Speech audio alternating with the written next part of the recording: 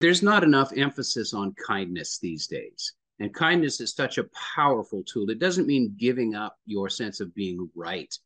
But I've found that to default to kindness rather than being correct in an argument is a way to open the doors to conversation, stuff like that.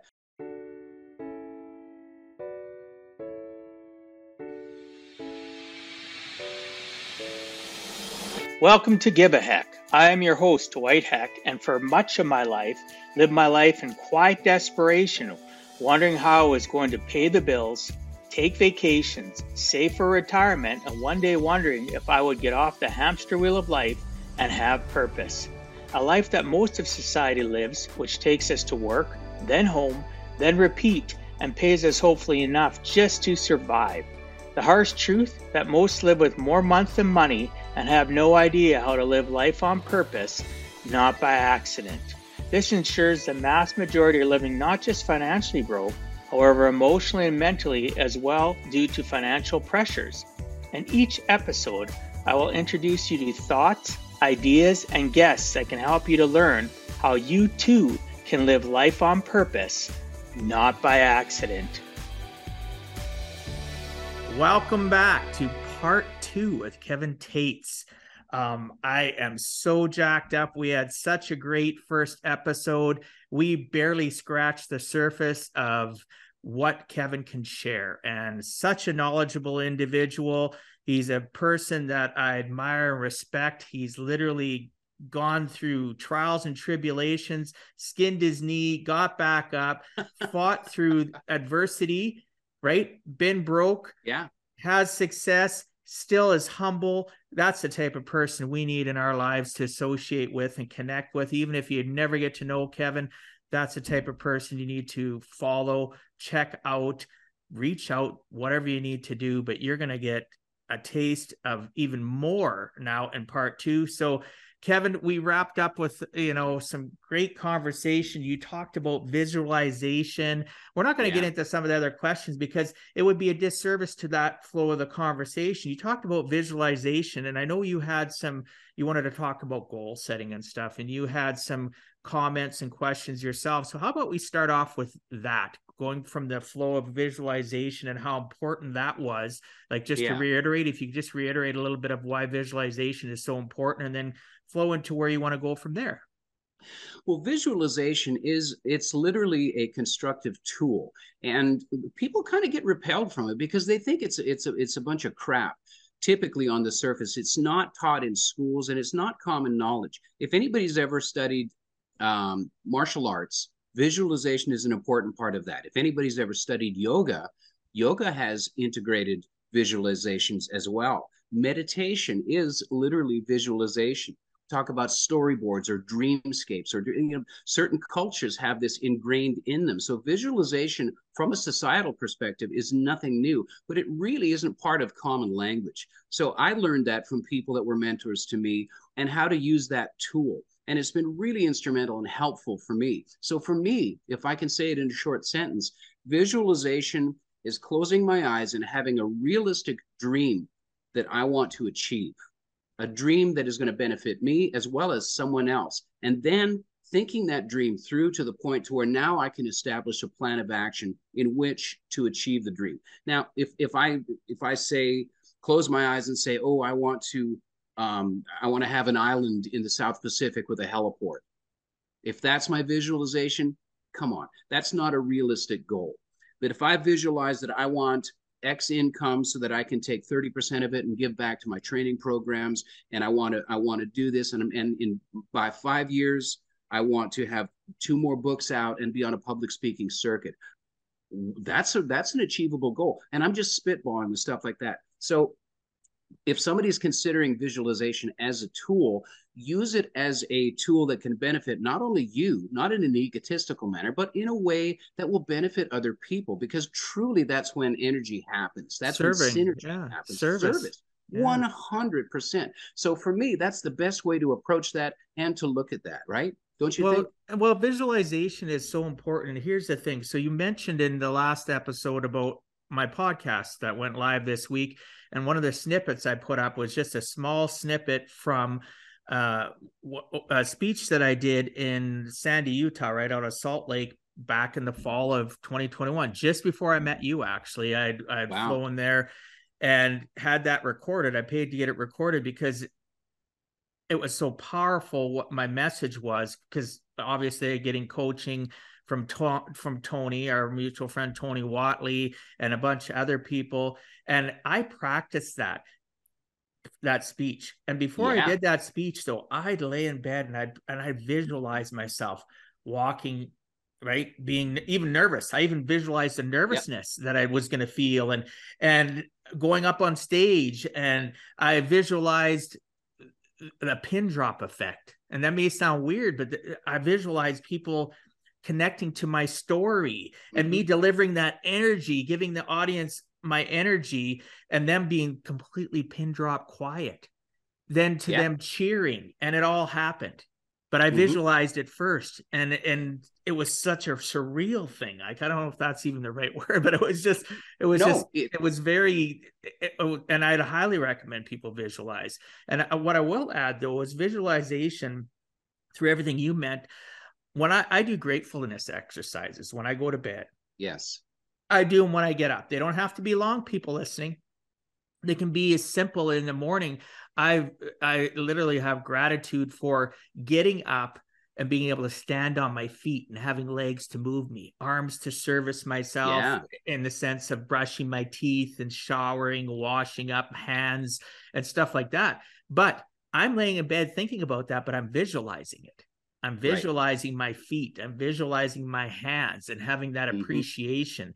And then at night when I go to bed, I have gratitude and gratefulness and visualize my day and the things that went on, good, bad, and ugly, because it's not always good. Let's be real. But right, it's all about that. And that's how I developed a coaching part of my program, where I help people never have a bad day. Only bad moments. I haven't had a bad day, brother, in at least, I'd probably say 6-7 years, if not longer, because I have to practice that. That's a practice skill.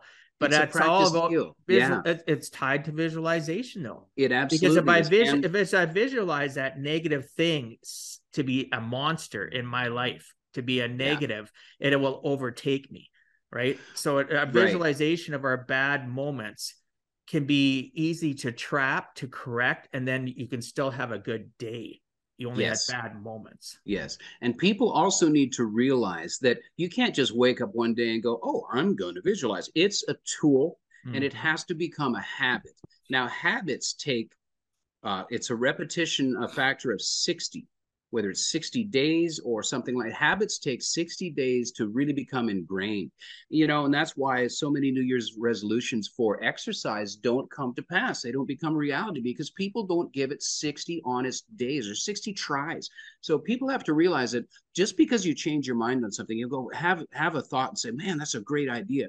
If you don't follow through with it, with visualization techniques and learning that skill, then it's just going to become something that didn't work for you. So you got to put in the reps. You got to put in the work as well. Not that everything has got to be hard work, but you have to follow through with it. And you've done that, and you create that. And that's one of the reasons that it works for you, is because you have decided to put in the work. So congratulations for that. And everybody listening. Some of it's been fluke, though, to be honest with you. I didn't realize until I'm just being honest with you. So back in, Tony and I met through an organization called the Arte Syndicate, which is fronted by Ed Milet and Andy Frisella.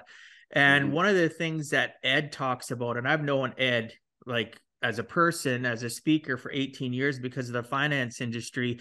And Ed talked about, I remember one of the first Arte events I went to where I actually met Tony face to face. He was a speaker there, got to speak, and I went and talked to him, and Ed was talking about visualization. And I went, hey, what he's talking about, I do. What? That's called visualization? And honestly, that's only 2018, 5 years ago, right? So it's just like, wow, I was doing something I didn't know what I had to label. Right? Yeah. And wow, it is that important. I didn't realize how important it was in my life. So I'm just being honest with the listeners and people watching and you, that sometimes you can do things in life that work for you and you don't even know why. Just through a different mechanism. You created that habit a long time ago. which is Yeah. great. I mean, it's, and it's nothing is a singular pathway to success. They're all tools that we bolster our progress with. And it's important to have things. And it may not work with you all the time, 365 It days. doesn't. It doesn't. But so sometimes you got to pivot, you got to change things up a little bit. But if you have those things in your arsenal, the saying is that there is no today, there's no tomorrow, there's only now. Well, that sounds like a haiku. It sounds like poetry. It sounds like this woo woo thing. That's like, oh yeah, or it's not crap. It's true. But the more that we realize that, and the power that we have to change anything or to keep and maintain anything is in this moment. That's the only time of reality we're ever going to experience. We can plan for tomorrow, we can remember yesterday, but being in here and now is literally a product of visualization and of a mindful thinking process and existing. So I don't want to go too far into spirituality or anything like that, but we all have our own version and levels of that we have every day. I find for me, the more I try and focus in on the importance of here and now and being in action and being positive in the moment, the better my plans for the future lay out and the less anxiety I have, quite honestly. It comes down to that for me, because I see things and I want to accomplish so many goals, and the more success and experience I have, the more I want to achieve, the more I want to give back. So I can wrap tight real quick, and I can wrap into anxiety, and I can keep myself up at night with the thought processes that I have very easily. So it helps me control anxiety too. In today's society, we all are experiencing that. We all have a lot of things, a lot of irons in the fire, a lot of different directions that we're going all at once. Anxiety is just what we experience these days. So for me, visualization, mindfulness, all those types of things help me manage that condition in myself. It grounds me, absolutely. 100%. Right. Yep. And it does. I suffer from anxiety most of my life, and a few of my kids do too. And I had to learn years ago. I think I first started learning, probably would have been, I don't even think I've ever shared this on my own podcast, probably when I went through my divorce. And that was already, I got separated, divorced in 1998. By 2000, I was divorced, but I was attending a men's group on how to deal with the grief of the loss, because it is a loss. Yeah, right. It is. And one of the biggest things that men's group taught me, and I know I've never shared this, was the ability to understand our triggers. And I didn't, at that time in my life, I didn't know the difference between depression and anxiety. They don't teach you life skills in school. They teach you, right? Teach you how to balance a checkbook in school. Yeah. So literally, the instructor was so kind. And he literally, there was a small group of us. I think there's 6, maybe 8 of us in that little men's group. They only allowed so many people. And I went every single week for approximately 3 months. And he taught me about the difference between depression and anxiety. He taught me to analyze my anxiety triggers, so that and I've used that ever since. And that's a long time now. It's from 1998 till now, when I took that program. And I've used some of the tools that gentleman taught me. And he was a mentor to me and doesn't even realize it. I don't even know how I could find him, but he taught me little things like that, to appreciate the fact that he said, even appreciate the fact that you recognize it, that you're working on that skill, that my chest is tightening. I got this other trigger going on. You're getting anxiety. Your breath is more shallow. You're not going to make good choices. You might not say the right things to people. And am I perfect at it? No, but I've gotten better throughout my life, so that I am always not poking the bear. Like I tell my kids, don't poke the bear. I'm not intentionally trying to agonize people. Am I human? Yes. I made a mistake earlier this week with a client, and now I've got to, work through it with that client and own my part of things. People listening and watching, own your shit, right? Own your stuff. Yeah. If you make a mistake, even if you have kids, I had to learn growing up with my kids as a single dad, raising my 5 kids, I had to learn to apologize. Even if it was an hour later or a day later, I'd go to them and very kindly. And I have to do the same thing with clients, because I'm a work in progress. Remember, I'm not perfect, but I realize when I make a mistake, I flip it on its head. It's a life lesson. I go and apologize. I am humble to whoever it is. Doesn't matter if it's a kid, if it's an adult, if it's a client, if it's whoever it is. Just be real. Be sincere with people. And is it going to work 100% of the time? No, but it'll work with enough people that deserve to be in your tribe. Yeah, but there's not enough emphasis on kindness these days. And kindness is such a powerful tool. It doesn't mean giving up your sense of being right. But I've found that to default to kindness rather than being correct in an argument is a way to open the doors to conversation, stuff like that. And, you know, we can talk about personal things all day long, but you and I both know that these tools parlay into professional business way more than we think, sometimes subliminally, sometimes in ways that we don't even think we're manifesting. You talked about that feeling in your chest, that tightness in your chest, and that gut feeling that we have. And we know, you and I know, because we've studied these things, that fear manifests in the diaphragm. Diaphragm tightens up. The way the body works is that the diaphragm has to be loose in order to give good vocal expression, in order to be a singer. I learned this in the physics and the physicality of being an entertainer and a singer and a speaker, a television host, a radio host. We have to have control of our diaphragm because it controls so much of our expression. So even if that one little thing tightens up, it can change people's perception of what we intend. So to master that, not master that, but even like you said, recognize, oh, I'm being triggered. Now I feel this. So be careful what you say because it might come out sideways. Those tools in business to realize that not everything is personal. Not every attack is personal. You don't know the day that that person on the other end of the Zoom call has had, or on the other end of the Teams meeting or the phone call. You don't know if their inventory, their big machine in the industrial manufacturing warehouse just went down and they're barely keeping up. You don't. So to default to not be triggered, to not act on our triggers, and to default to a kindest mindset, it sometimes can save relationships, literally, right? Oh, absolutely. And you know, and I get teased all the time, you know, about the fact that I'm Canadian and oh, we're super kind. Well, guess what? People listening in the US or any of the other 32 countries beside Canada and the US that my show is listening to, and now there's kindness everywhere. You know, you put us, I hear people in other countries, and when I've traveled to the Middle East or Greece or even in the US, even when I was just there recently with Tony and gang in Texas, and people that had never met me before, he had a 365 gathering. He invited, at least put together, invited people. And there was people that drove from Galveston, people that drove in from other places in Texas to get together with us and meet me. And their first impression was, oh, you Canadians are so nice. Well, you guys are too. Quit. Yeah. You know, you got to pat yourself in the back sometimes is what I'm saying, right? Yes, we can be extremely kind. There's asshole Canadians too, people, right? There's, trust me, I live here, right? There's people here that I'd love to throat chop. I don't, right? There's people that deserve to be buried under my deck, but they're not. But at the end of the day, kindness is something that you need to practice. Yeah. And you need to learn yes. And you need to, and you need to understand the triggers so that you can stay kind, so that you're known as a person. In my 70-30 principle, where there's 70% of the time, you want to be around me because, you know, I'm going to be kind 70% of the time. 30% of the time, maybe I'm a bit of a dick or an ass or whatever you want to call me. Maybe you just think I'm a POS. I don't know.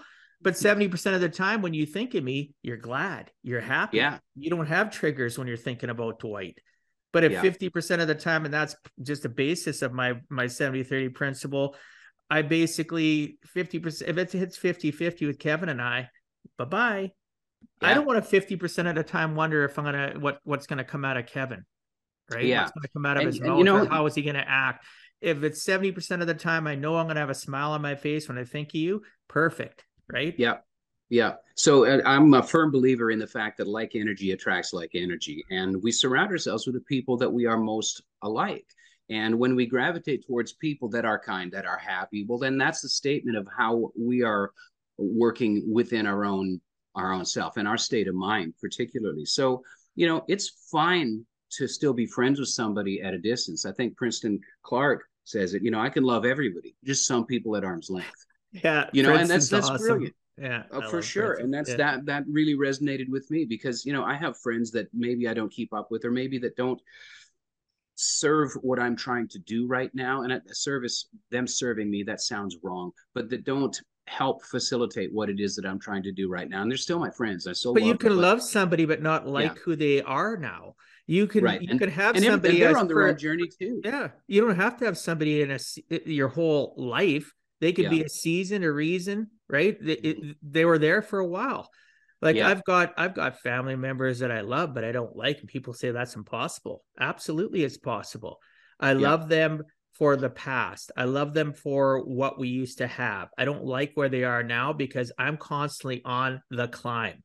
My life is about climbing. Do I get stalled in camp once in a while? Yeah, but I'm always Yeah. trying to realize, oh my gosh, I've been camped the last few days. What can I Yeah. do to change that? Whereas they're always camped. Their mindset is stuck. They're 9 to 5, go to work, go home, get paid, and they come home and they're not happy from their work, and they're not happy when they go to bed. They get up and they're on that hamster wheel of life that I talk Yeah. about all the time. And I don't want that.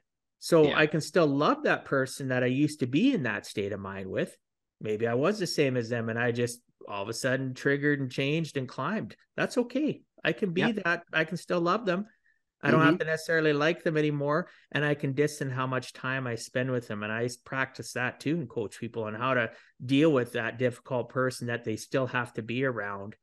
But a lot of Yeah. people in my life, if they're not directly family related, I don't ever talk to again. They go on their journey, I go on mine. We might run into each other at a mutual event, and I'm polite, I'm cordial, I'm kind. I'm always kind because you know what? Nobody deserves to have me belittle them or make them feel worse than they already feel in their own skin. Because as you mentioned, we don't know where they're at in their journey in Yeah. life. And Yeah. especially if you're disconnected from them now, you don't know. So it's just time to move on, and that's okay. You can still love them and move Yep. on and stick with the associations, as you mentioned, that are like-minded, have the same energy and synergy with one another. Yeah.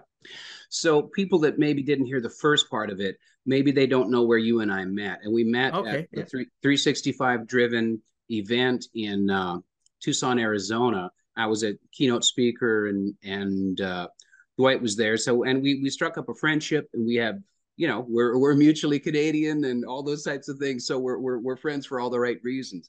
And for me, I want to talk a little bit about and address um, it's kind of a movement to where people, especially entrepreneurs, have figured out that we need to do work on ourselves. And me, I'm a trades instructor, and I know that somebody to get better at their craft needs to become more educated and do some training and do some skill development stuff.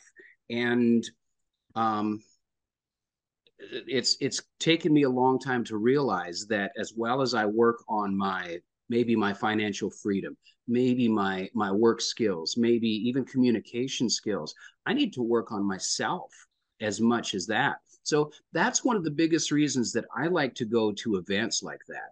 It might be a trend right now to do business development, go on a retreat and do that. And we do, skydiving or hiking is bond, whatever the trust exercise, whatever, however you want to say that these events go. I particularly like Tony's events because it's very real. There's no separation between speakers and people that are attendees. I got as much out of private conversations as anybody else did listening to me or any of the other speakers. And it was a fantastic event and life-changing for me. So that's part of the power of the realization within ourselves that we need to seek external influence for self-improvement. And I know you put a lot of value in this with your career. So, giving that advice, the fact that you and I met, and we'll be friends until we're both dust, but how important would you say is it to somebody listening that they at least consider going to some growth events or entrepreneur events, or even if they're not entrepreneurs, some sort of would you advise that to people that you don't even know? Oh, absolutely.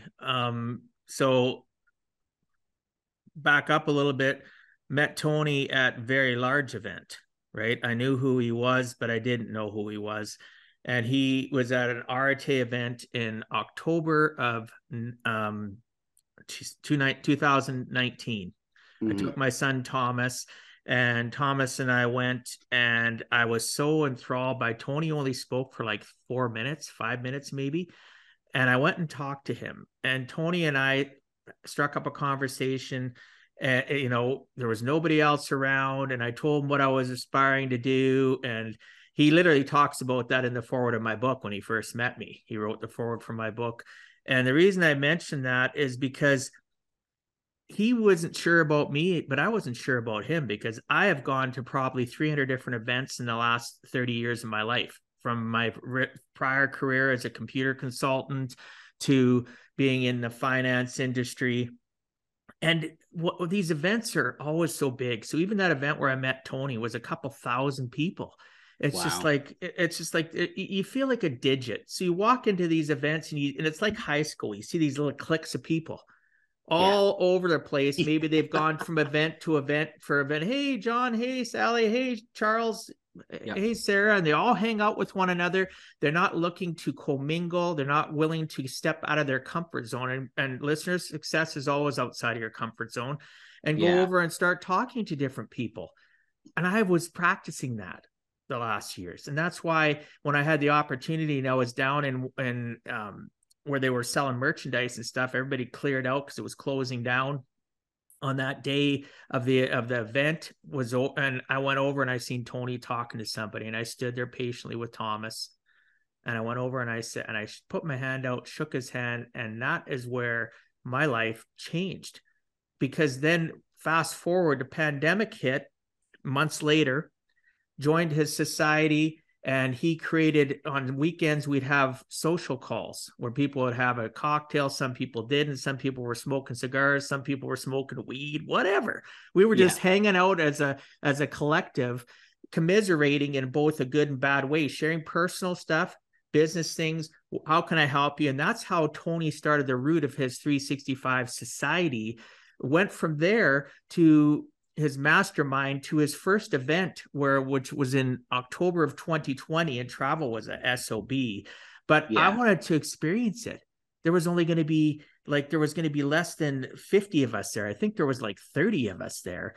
Again, that's where we hiked together. We broke bread together. He had meditation. They had yoga. The list goes on. Right. It was an experience. So events like that, of course, once I experienced it, I have stood on top of a mountain and shouted about the fact of how many people need to be there. And I've directly, and this isn't to pat myself in the back, but because I am a very loyal person. I'm a person that will pitch the people and the things and the products and services they offer till the day I take my last breath, especially if it's touched me in my heart and my mind, right, and my soul. Yep. And I've pitched Tony's events to so many people that he knows directly. The people that have joined the society, people that have come to events because of my kindness and talking to them about it, right? Yeah. I've had people call me and reach out to me and say, hey, I need to come, I'm thinking of going to this event. Can you tell me why it's so important? I have a choice between this event or this event. And I'll talk to them very straight up. Well, you already mentioned that last episode. I'm a very straight up person. I'm kind about it, but I'm blunt, right? Yep. And I just said, this is why you need to do it. That person went there, and it has totally changed the trajectory of their life because they're friends of mine, right? And they started out as a podcast guest, right? Mm-hmm. And that's the power of communication, the power of connection. Absolutely is. So I constantly, I've already talked to probably a dozen people about coming to Portugal and what they're going to experience, because think about it, listeners and people watching, events normally have large numbers. Even if it's 300-400 people, that's too many for me. These events are, geared around 50 people, right? Yeah. Mexico, Tucson, very small. As you mentioned, we commiserate with one another. We talk with one another. We have joy with one another. We have libations with one another. We just enjoy each other. And I'm going to tell you a little story. So the Mexico event, I go there, and Tony changed the format of it. The first couple days had nothing to do with the speaking and the events. He had it just the way that things worked out. He had the activities and stuff first. So I get there. and I walk into this resort with my son. I brought my son along. I travel with him, and when I can, I drag him along because he's my buddy, and I want him to experience this stuff and learn. Right. The only thing is, though, is he has to sit in the events. I'll pay for everything, but he has to come and learn, and he has to. And I'm trying to teach him not to be so introverted. So we walk in, and then I look over at this table at one of these restaurants that was at the resort, and there's this man sitting there, and this man is sitting there with his wife and 2 little kids. Single dad of 5 kids, 4 daughters. What do you think I love? I love kids. Yeah. And they're 2 cute little girls. And I just go over, hi. Oh, you're so cute. And I started talking to him. Hi, I'm Dwight. Oh, hi, I'm Jeremy. And his wife started talking to me. Fast forward to the next day, I find out he's one of the speakers. Awesome. I've already got that connection and that synergy with him. And Jeremy is the gentleman that I mentioned before we started recording that led me to that guy I interviewed yesterday from my show that was on Shark Tank, and he owns a Command Your Brand. He was one of their speakers. And my point for all that is that it's real. It's not a green room. People aren't getting off the stage and leaving. They're not just coming in to speak. They're there to connect. And that's the only way Tony will have people come into his events. You have to be there to share. You have to be there to be real. The only difference between myself and, let's say, Jeremy is if we were doing the exact same thing, he is farther in the journey than me. Right. So he can mentor me. Maybe he can help me not have to trip so many times. Maybe he tripped 10 times and he can help me only trip 5. Right. And he realizes also his role may be a mentor, maybe unintended, maybe even just by the fact that he said something that resonates with somebody. He's an inadvertent or, maybe he doesn't realize he's being a mentor. So, those are some of the great things that I pick up. So, for anybody that's listening, if you can attend some talks and things like that, or even just podcasts on this, Tony's got a great podcast, Dwight's podcast, the Give a Heck podcast. There's so much gold. There's so much stuff that we can learn in between the cracks. Now, when I say in between the cracks, it's in between pauses to where I need my focus to do my business. When I'm out in my workshop and I'm creating something, whether it's one of my training courses or an antique vehicle that I'm restoring, something like that, I typically have podcasts on in the background. It used to be Led Zeppelin and Def Leppard screaming in the background, but these days it's more of the stuff that that I will subliminally just hear and latch on to little pieces. So, you don't have to go to Arizona to an event. They're super great. But you can get as much wisdom gleaned from just audio podcasts, audiobooks, things like that. Oh, absolutely. But one thing that we I don't want to skate over the relationships. You mentioned that we're going to be friends till dust. That's good. Sorry. Yeah. The friendships are just amazing. The people I've met and I was only able to go to 3 of the last 4 events because our border was shut down. I couldn't get across to go to the Montana event, June of 2021. And bottom line, lifelong friends. You and I would have never met if I wouldn't have stepped out on faith and went to that event. And you're right. These events can be costly. People can't afford them. There's so much knowledge in between the spines of a book, or an audio book or a podcast. And again, I'm not against people having fictional books, as you mentioned prior in the other episode, reading fictional books or listening to true crime podcasts. But at the end of the day, if your whole life is about living somebody else's life through what you watch, television, listen, if you're always escapism and you're not looking to climb, you're going to stay stuck. Right. So you need to move forward and interject, as Kevin's talking about, podcasts that are going to help, because even if you're listening to them in the workshop, your brain's picking up on it. And you know what, depending on your mindset, you're going to all of a sudden hear something. And that happens to me, and I'll be working on paperwork. I'll have a podcast on, because obviously Tony's my buddy. I listen to his podcast as often as I can. And I have a few other people. I'll go, what? And I stop doing what I'm doing. I hit the rewind button just because my brain picked up on that word. Right. Yeah. And you need to hear it again. And sometimes we just need to have that thing hit us the ratio is 5 times. That's what works in advertisement. On the Yeah. fifth time, that's why you have to buy an ad package and not just one billboard. It's the fifth time that people resonate because they heard it the first time. They didn't listen. The second time they heard it and they, oh, I heard that before. The third time is like they picked up 2 words. The fourth time, oh, that might relate to me. The fifth time, they actually listen to the freaking ad and understand what your product pitch is. So it's hard to convince somebody of that, but it's the same thing with other parts of our world as well.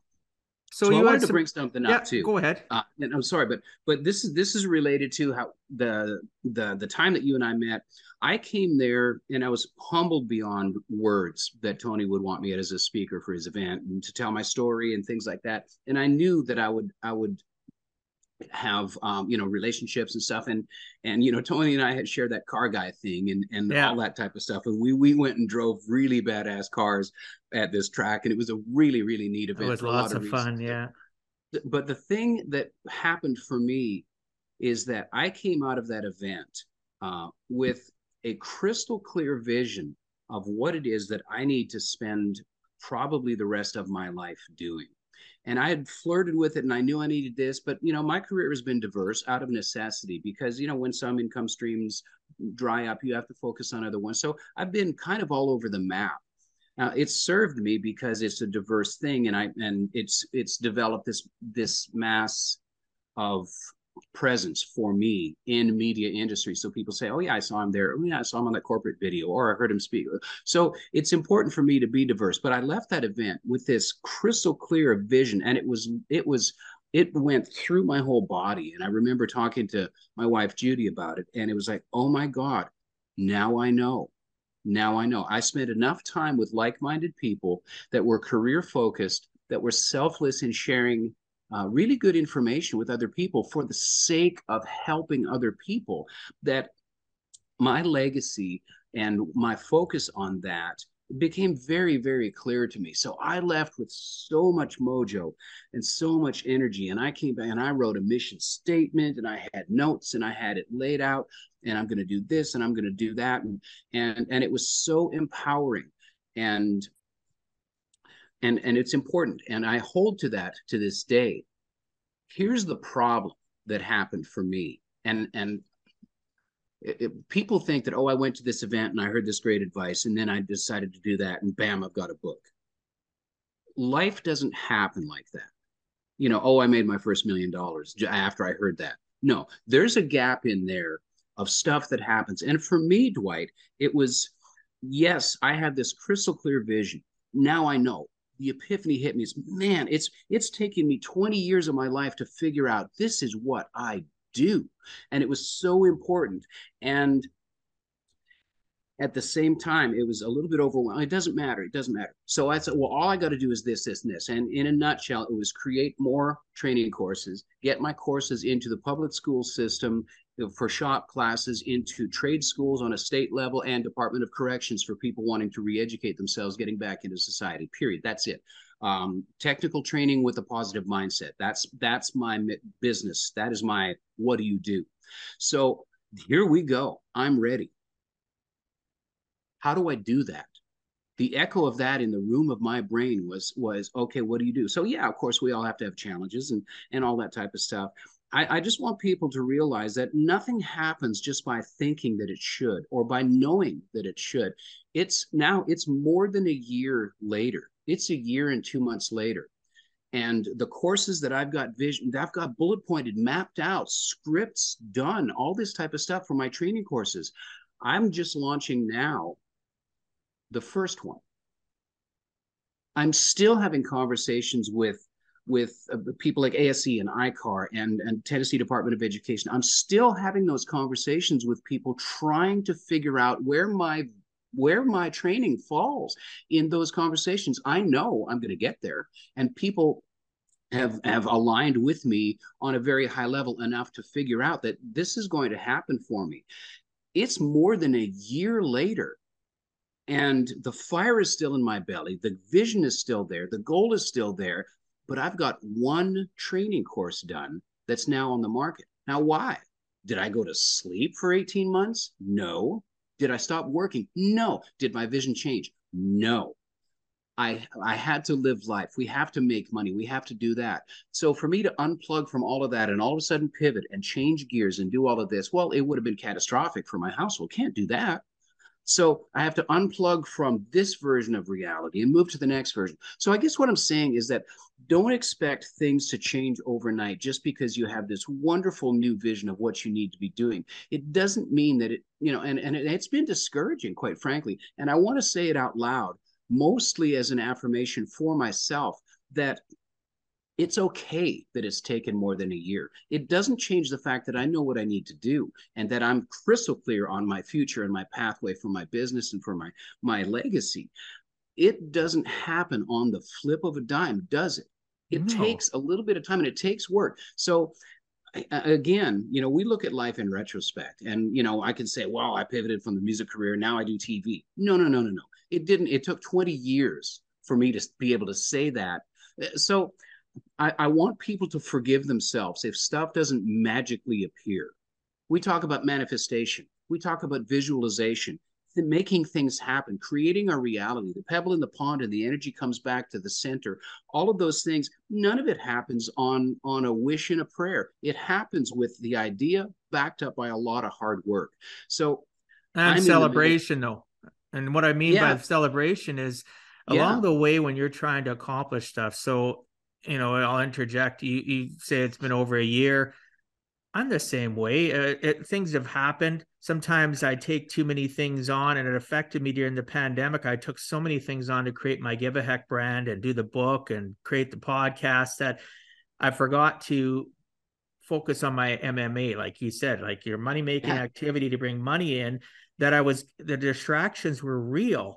And part of the problem is when people have a vision and they put a time frame to it and they don't hit that, or they quit just before they're about to hit it, is they don't celebrate the little victories. They sit and they focus on the negativity of, oh, I wanted it to go this way and it failed. And, what's going to happen tomorrow with this next thing that I was going to do? Why don't I just quit? Instead of going, oh, yesterday I had a success.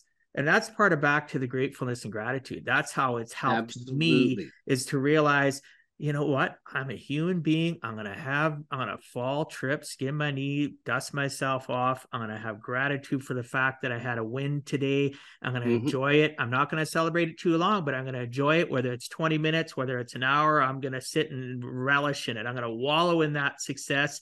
And I'm not going to wallow in the failure that happened the next day. I'm going to go, hey, yesterday was good. So I had a bad day, whatever. And if you have more than one bad day in a row, that's life. Absolutely. It happens for you, not to you. Right? Absolutely. So my gratitude for the work and the struggle that I've been putting in for over the year is that I've got a new training course out. I've got affirmation. People are buying my base course. I've made incredible inroads into the eventuality that the place that my company is going to be. So I have to look at those as a win. So the course that I've got is called Passion to Profit: Transition Your Automotive Hobby to a Successful Small Business. And the course is it's a course that's born out of the mistakes that I've made in losing my ass in business and figuring out things through my management training, through entrepreneurship, through standing on the shoulders of the genius people that I've been able to associate with in my world, in the automotive aftermarket. And this course is going to, if it helps one person, it's going to change that person's life. And I really hope so. The way I qualify all of my training is if I had exposure to this training at some point in my life, would it have made me grow and made me better? And the answer is a resounding yes for this course. So my win and my gratitude is I'm so grateful that I'm able to do this. I've got a new course coming out. So I have to take that win and just keep on pushing, right? Oh, of course. I mean, most people, how many people in our lives, and maybe it's happened to you, it's happened to me, where we don't have the stick-to-itiveness or the proper mentors or associations. And we literally, people, you can visualize this that are listening, around the corner, you don't know what's going to happen. So you make it to just before the corner of what you're trying to achieve, and you let that failure set you back and you quit. Yeah. But yet right around the corner where you can't see, because the light, you can't see around the corner, is your success.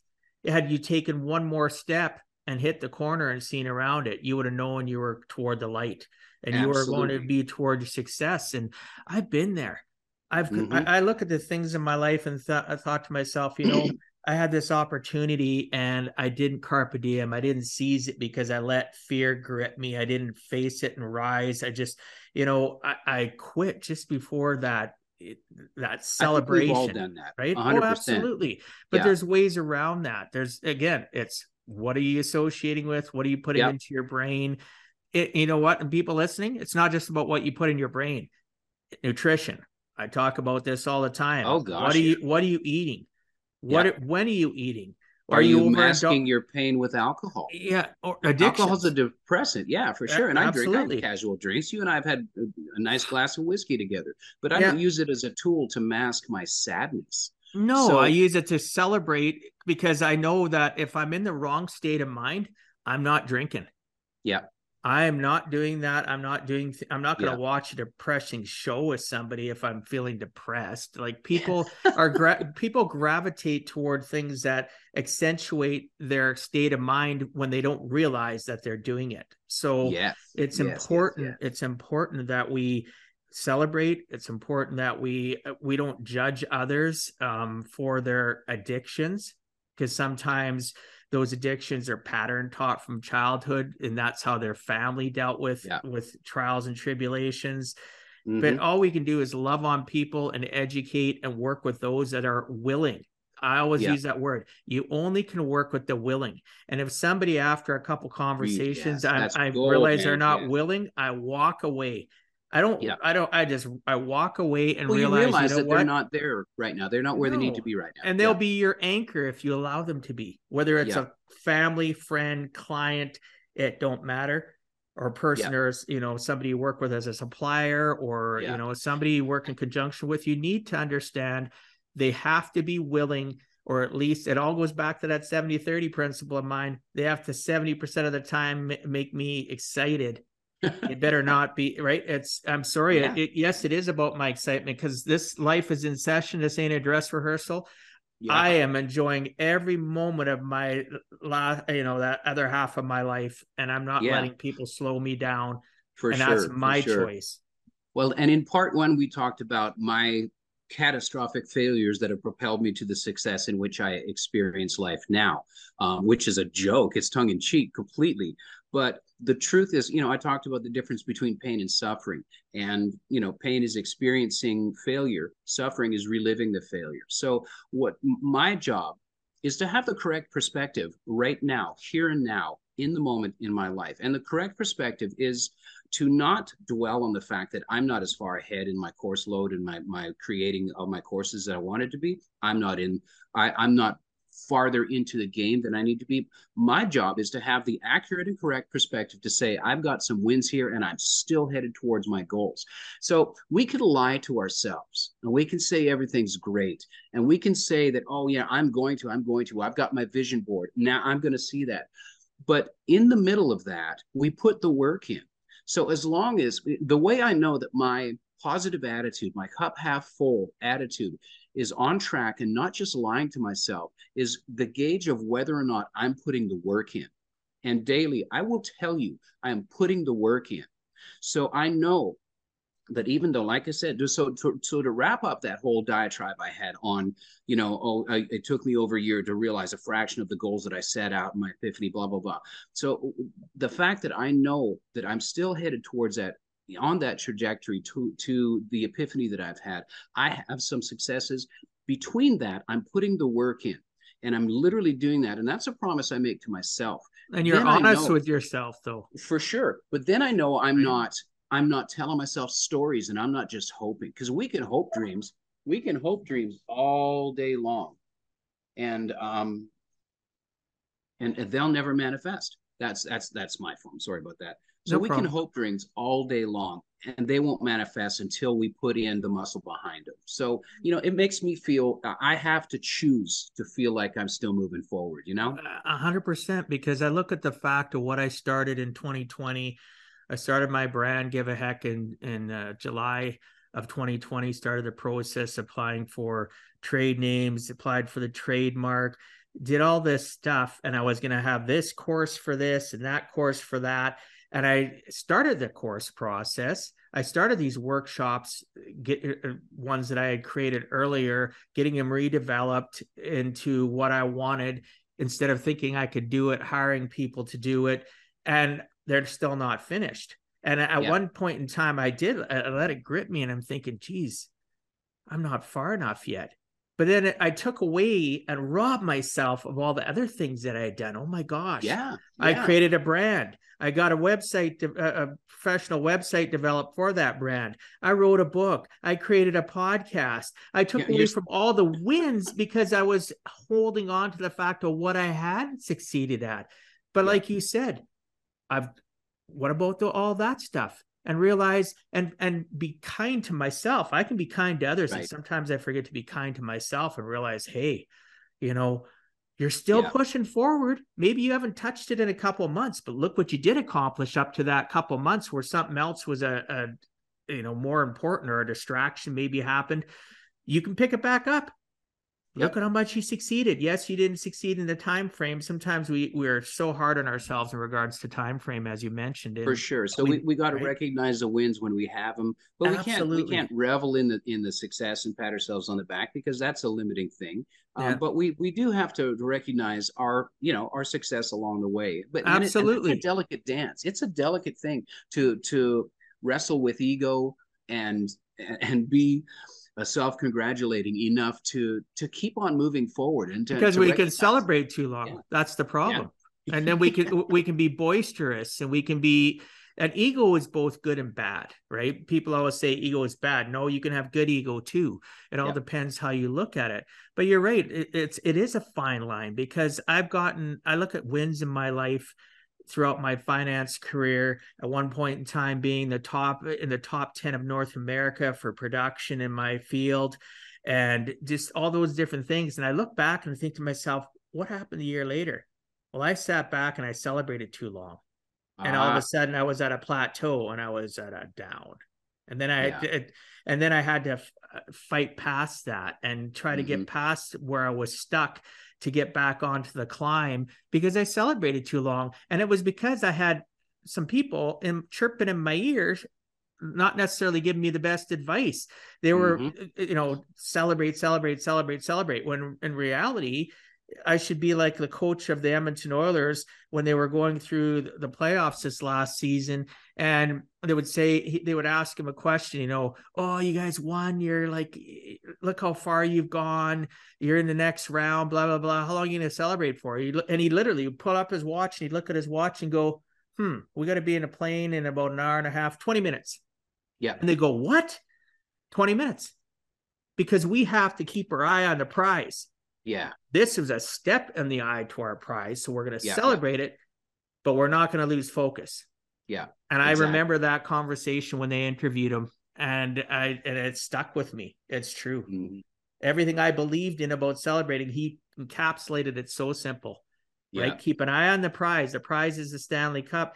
This was one stepping stone toward the prize, and we're going to pat ourselves in the back, 20 minutes, and we're moving on. And I was just like, that was awesome, right? Yeah. So a quick story here. One of the trips that I made back up to Canada was flying into Edmonton, and it was me and Judy, and we're on the plane, and there was a layover in Denver or something like that. I can't remember where, Chicago, it doesn't matter. But it was like a 2.5 hour, 3 hour flight, something like that. So you get bored, you start looking around, and I start noticing the people around me, and everybody's wearing a suit, and the guys are all square jawed with great haircuts. And then there's a guy 2 rows down from me, and I recognize him. He was I think the head coach. It was Glenn Saylor from the Oilers years and years ago. Sather. Yeah, that's right. And I looked at him, and I recognized him, and then it clued into me. Everybody around me is the Edmonton Oilers. And it was like, oh my gosh, growing up in Canada as a Canadian kid, the Oilers and Gretzky and all the legacy, and rest in peace, Bobby Hull, who recently passed. Yeah, that broke my heart. My heroes on ice. I never played league hockey or anything like that. We played frozen lake hockey because we couldn't afford the gear. But pond hockey. But pond hockey, 100%. But it was this, I don't know, it just made me think about it and smile. But it was this cool moment where I realized the power, the financial power of all these people around me and how serious they were. They weren't on a party. They were going to their next job. And the professional athletes on that level, I've got so much respect for because there's so much at stake with them personally and professionally. And it was just this cool energy that I realized I was right in the middle of. And it was like empowering. I had nothing to do with them. I think I talked to the coach and recognized him and shook his hand, and he was just super nice, and they just went on their way. I didn't fanboy or bug him or anything like that, but it was this cool experience that I had, and it was affirming to me to realize that that success is possible. I wasn't in the moment of that. I wasn't having my own version of success. I think it might have even been before all my TV stuff, but it made me feel optimistic. Does that make sense? Oh, absolutely. Like you talk about Gretzky, I got a quote of his in my book at the beginning of one of the chapters, right? Right. And people don't realize, like, what did Wayne Gretzky say? Right? You miss 100% of the shots you don't take. Yes. Right. Yes. And hockey has been a big part of my life, especially if you see it on social. I have season tickets. I take people to games. I take people to the games, to the deacon from our church this year. I've taken my physiotherapist the other day. He works on me because of my health issues. Because I love people. I'm introverted, but I'm extroverted when I want to be in very short periods of time, and I love it. Yeah. And every time I go to a hockey game, I look at the work ethic of those people, as you mentioned. And it's still one of the, for me, out of all sports on the planet, I still appreciate it the most. For those listening that don't agree, that's fine. We can agree to disagree. But I think hockey players, the mental toughness that all sports players have to have is amazing. But hockey players, again, they're jet setting. Like you look at people that play football in the U.S. They're not traveling across borders. They're stuck in the U.S. Basketball, same thing. Hockey players are going between two different countries. China and Russia. They're going all over the freaking place. Yeah. They get very little sleep. Sometimes they play back-to-back games. They played a game here recently. The game ended at 11:30. I forget where they were playing. It was Eastern somewhere. And literally they had to play the next afternoon. I forget which city it was in the US. They had to play it wasn't even 18 hours later. They were going to be on the ice again, and they still had to fly to where they needed to go. Talk about stick-to-itiveness. And it's not just the Oilers, it's all hockey. Well, no, and they got to remain at the top of their game and healthy and mentally is mental toughness. For sure. But I appreciate you bringing that up. No, for sure. But as you know, we've got a banging team down here, the Nashville Predators, and it's woken Nashville up to the that competitive camaraderie of professional hockey. Ironically, me as a Canadian boy, born in Lloydminster, Alberta, half the guys on the team when they went to the Stanley or when in the playoffs were from Lloydminster. So it was this cool thing. Yeah, man. Kind of, it was like a full circle moment for me. Do you know most of the teams though? Like when they come, I look at we get a little like a brochure. I open it up and I count. Majority of teams in the NHL, more than 50% of their team is Canadians. Yep. And then a third of them are from Europe. Yeah. Or possibly Russia. It's shocking to see how many, I get it. The passion in the U.S. for hockey is great, but the development of players at the level that needs to make it to the NHL isn't great enough. Whereas Canada's passion for it, and yes, you're right, Nashville's passion is growing big time, especially trying to think of him. He was a defenseman. He now just retired. When he went from Montreal to Nashville, I can't think of his name, but anyway, it went from Montreal to Nashville, and that's when their biggest spark of passion started. This is about 7-8 years ago. Mm-hmm. So it starts in a little seed, gets watered, and that passion from Nashville to other teams is now, prosperous. You look at the top team in the league today, whether or not you follow hockey or not, top team is Boston. Yeah, I grew up loving Boston because Bobby Orr was my guy, man. He was my guy too. Absolutely. Right? Yep. I had his trading cards. Do you know what? As a story, people have never heard this story. I wrote Bobby Orr. I wrote him as a young kid, and he sent back a letter and a personal one of his cards with his signature. It was not done by him. I still have the envelope. He filled out the envelope, everything, and sent it to this kid in Camrose, Alberta, Canada, because I idolized him growing up. and I Isn't still that have that cool? card. Yes. That's So fantastic, man. I love that. I love the fact that that athlete and that personality recognize the fact that nobody gets there alone, and without the support of people either watching them on TV or supporting their whatever it is, nobody is on this journey alone, and those guys know it. The guys that sign autographs in my industry as well. There's celebrities that take it for granted, and there's people that recognize that there's other people that propel us towards success, right? yeah, exactly. So I got one last closing question, but before we do that, did you want to talk? Do you have anything else you wanted to bring up before we get into my last question for you? Um, this has been such a great thing, unexpected, because we've just gone all over the map. I had questions, and I want to ask you personally, and Go maybe ahead. even privately, about what financial stuff like that. But I was so enjoyed. I just want to say I've so enjoyed this conversation, the path we've taken, man. It's been really interesting. Yeah, thank you. I've got it. We can go a little bit over the time. I've got extra time. If you want to ask me a couple questions, go ahead. This is just it's something that's occurred to me, and it's interesting because you and I have gone through this life of I don't know, let's call it financial growth and education or learning and responsibility. A transition from a cash society to a almost a digital currency or credit society. So, what's your best advice for somebody, me included, in navigating this world in transition right now? And it's left field of mindset and philosophy, but what's your best advice for somebody navigating this world that doesn't want to go full on digital bank transfer, online transactions only? I'm a cash guy. I grew up, I'm old enough to know that I had a paper checkbook and paid with cash, and that was my way of accountability and financial responsibility. If I ran out of cash, I ran out of money. In this world today, how do we manage that? What's the best way to go through? And it may be too big of a question to ask in a short period of time, but for people like me that feel just a little bit lost in the world of digital transfers.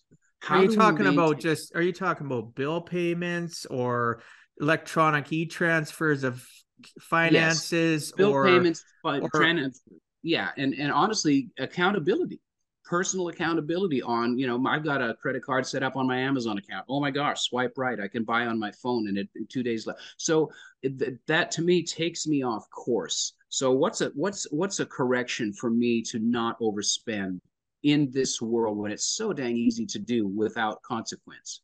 Well, part of what I talk about in my book, and part of what I've been coaching with my own clients in our country for the last 20 years, is in order to live a life on purpose, not by accident, there's two main key catalysts that need to happen that I've been working on for years with people. One is something we've already talked about, goal setting. Yeah. And the next thing is budgeting and understanding your inflows and outflows of money, because the rules of the money game are so simplistic, Kevin, but we never are taught it. I was never taught it. I learned it. I was a train wreck, 6-figure income earner train wreck getting into this industry 20 years ago. And I needed help myself. And I didn't like my trainer. And I decided, well, what do I want for myself? What do I want to give to my clients? How am I going to heal myself? Well, I realized I didn't understand goal setting. Well, what do you mean? What does goal setting have to do with budgeting? And that's part of what I talk about in that little snippet, that video you mentioned in regards to what's on that I put in regards to this week's podcast episode, which is my 14-minute speech that I did on the worst year of my life, 2008. Well, why was budgeting so important to me? Why was goal setting so important? So here, every time I've ever sat down with somebody and helped them, understand their inflows and outflows. And what I mean by that, people listening or watching, if you've got $1 and you're spending $1.50 consistently, you're a train wreck. Yeah. You may not have wrecked yet, but it's going to catch up to you. Right. And it's going to affect your family life. It's going to affect your mental and your emotional state of mind, because you're going to be living on paycheck to paycheck. You're going to be like me at one point in time in my life, very, very successful, got my kids full time. And all of a sudden I was afraid to log on to my bank account for fear of seeing a negative balance, and excited if it was a zero. Right. Wow. And people don't get it. I've been there. I've been through the good, bad, and ugly in the last 20 years. I'd already been in the industry for 6 years when I had to do a reset, and I had to look back at what I've been doing for my clients to be successful and reapply it to myself and stop being, a hypocrite in the fact that, do what I say, but I'm not going to do what I say. Right. I had stopped I had stopped following my own advice, brother. And I had to realize, okay, what are my goals? So when I say to people, why do you need a goal set along with budgeting? Well, your goals tie right into your finances. So if my goal is to get out of debt, if I don't put that as an entry within inside my budget and understand and actually do a budget, a sheet where you literally do different processes. One of them is called the snowball effect, where you can actually help people get out of debt very efficiently. Yes. Fit within a budget. It's very painless. You can teach them the process. Again, they got to be willing. We talked about this. So if they're willing to goal set with me, we goal set. I have 10 specific goals, which all have subcategories that I help people goal set through.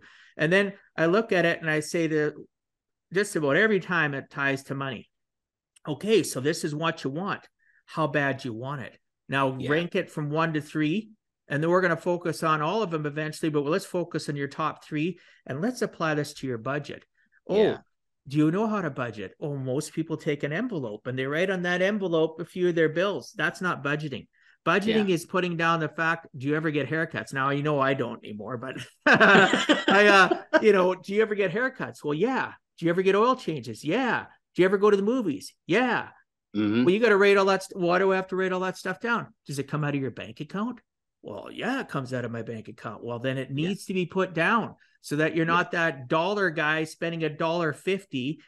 Yeah. And then we look at all the numbers and put them down. And then I teach them the difference between a need and a want, what I've taught my kids since they were really little. Okay. Well, we need to free up some money here. You're spending all this, and now we've added in the fact you want to get out of debt, you want to save on a vacation, you want to save for retirement, which none of that you've been doing. One of my so successful clients hadn't been on a vacation in 10 years, and they're part of that speech that I talk about. Obviously fictitious names, but it's a reality of somebody I helped. And I literally, once they got it, they started seeing success because now I put them in a pattern that they could follow, and I was still going to be their mentor that they could call when they felt they were trapped. And I could remind them of what they wanted to do. And I'd say, well, remember your goals? Remember what we wrote down? Oh, did you have your budget in front of me? People over the last 20 years will send me their budget and say, hey, where do you see, we want to do this. This is a new goal for us. Where does this fit within our budget? Because sometimes people can't see the forest for the trees. They don't need to be the expert. They need to learn enough of it to stay on track, but they can still rely on me. And that's what a mentor is. That's what somebody right? Yeah. And the way you've answered my question is perfectly. And thank you for that. And basically what you've said is that you have to set goals. You have to visualize the possibility of your success. And then you have to put the work in and have the self-discipline in which to stay on that budget. The two key words I'm taking away from this are goals and budget equals success. Absolutely.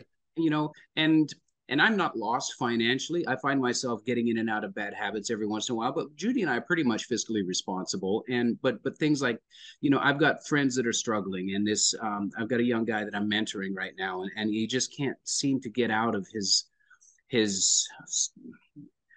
space that he's in and can't get past that. So the reason I wanted you to articulate that in your expertise is to where I can maybe make an analogy and maybe, in some small way, help kind of guide him out of the hole that he's in a little bit, Well, anybody listening, I have offered it many times before. You reach out to me, go to giveaheck.com. You can email me, or if you're good at remembering emails, Dwight@giveaheck.com. Email me. I'll send you an Excel spreadsheet template that I created with some other people 20 years ago, and I recently had it revamped in 2020 or 2021 around there. So it actually has a pie chart that shows you that you're negative on your cash flow, and it literally, you can list all your stuff down. You also you put your current life, you put your things that you want to achieve, you see your inflows, you see what it's going to be outflow if you put all those added things in there. Then you'll look at that budget and you can have a conversation with me over Zoom, and I will literally say to you, okay, what's your needs and wants? I can do this all over Zoom. I've done it many times for people, and I'll just say, you know what? So is that a need or a want? And you have to answer that question. And Yeah. if they're not sure, I'll say, well, why do you have that then? What does it do for your life? I make people think, and I work through that process so they can get to a very valid budget that they can find attainable, and then you tweak it. Doesn't mean you look at it once. Every month you go February. Now you go back to January and you update all the numbers. Oh, you put 400 for groceries and you spent 450. You got to change that. You got to see an actual pattern of your math and your numbers. You sleep better.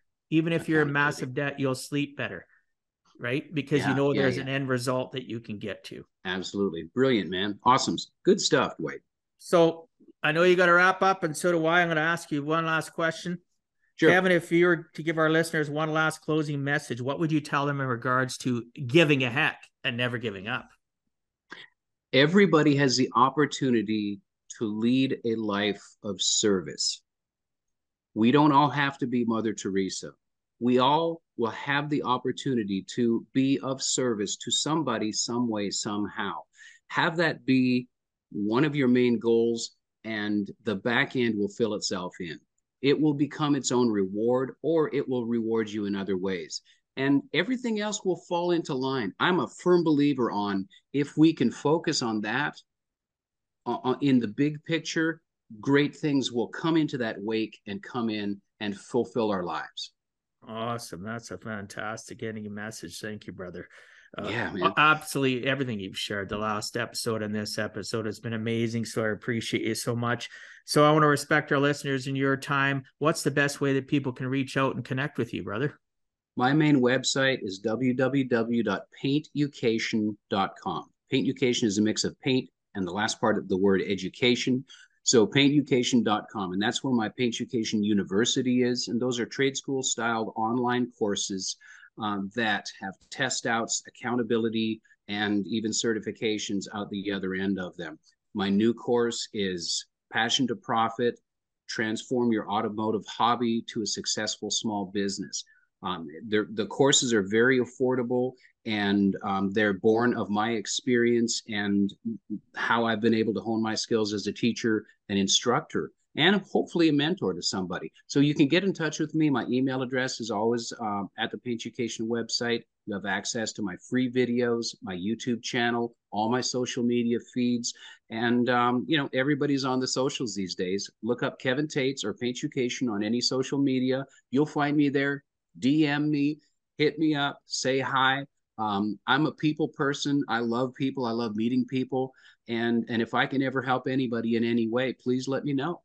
Awesome. And I'll make sure this is all in the show notes. For those that are new to the show, you can access the show notes at www.giveaheck.com and go into the podcast portal. You will see Kevin's smiley face, and you will be able to access all the links. I'll make sure that the links are in there, as well as the show notes will be there if you want to look up something specific that was talked about. And I appreciate it, brother. This has been fantastic. And we're going to wrap up. And this, what can I say? This is everything I expected it to be and so much more. So thank you for your time. I appreciate it, brother. Thank you for the opportunity. It's always great to catch up with you, Dwight. And thanks for letting me share a little bit of the piece of my world with your audience. And I hope it's not the last time. Oh, absolutely. I can see us having many more conversations. So thanks so much for being on, brother. I appreciate your time and sharing some of your experiences so that others too can learn it is never too late to give a heck.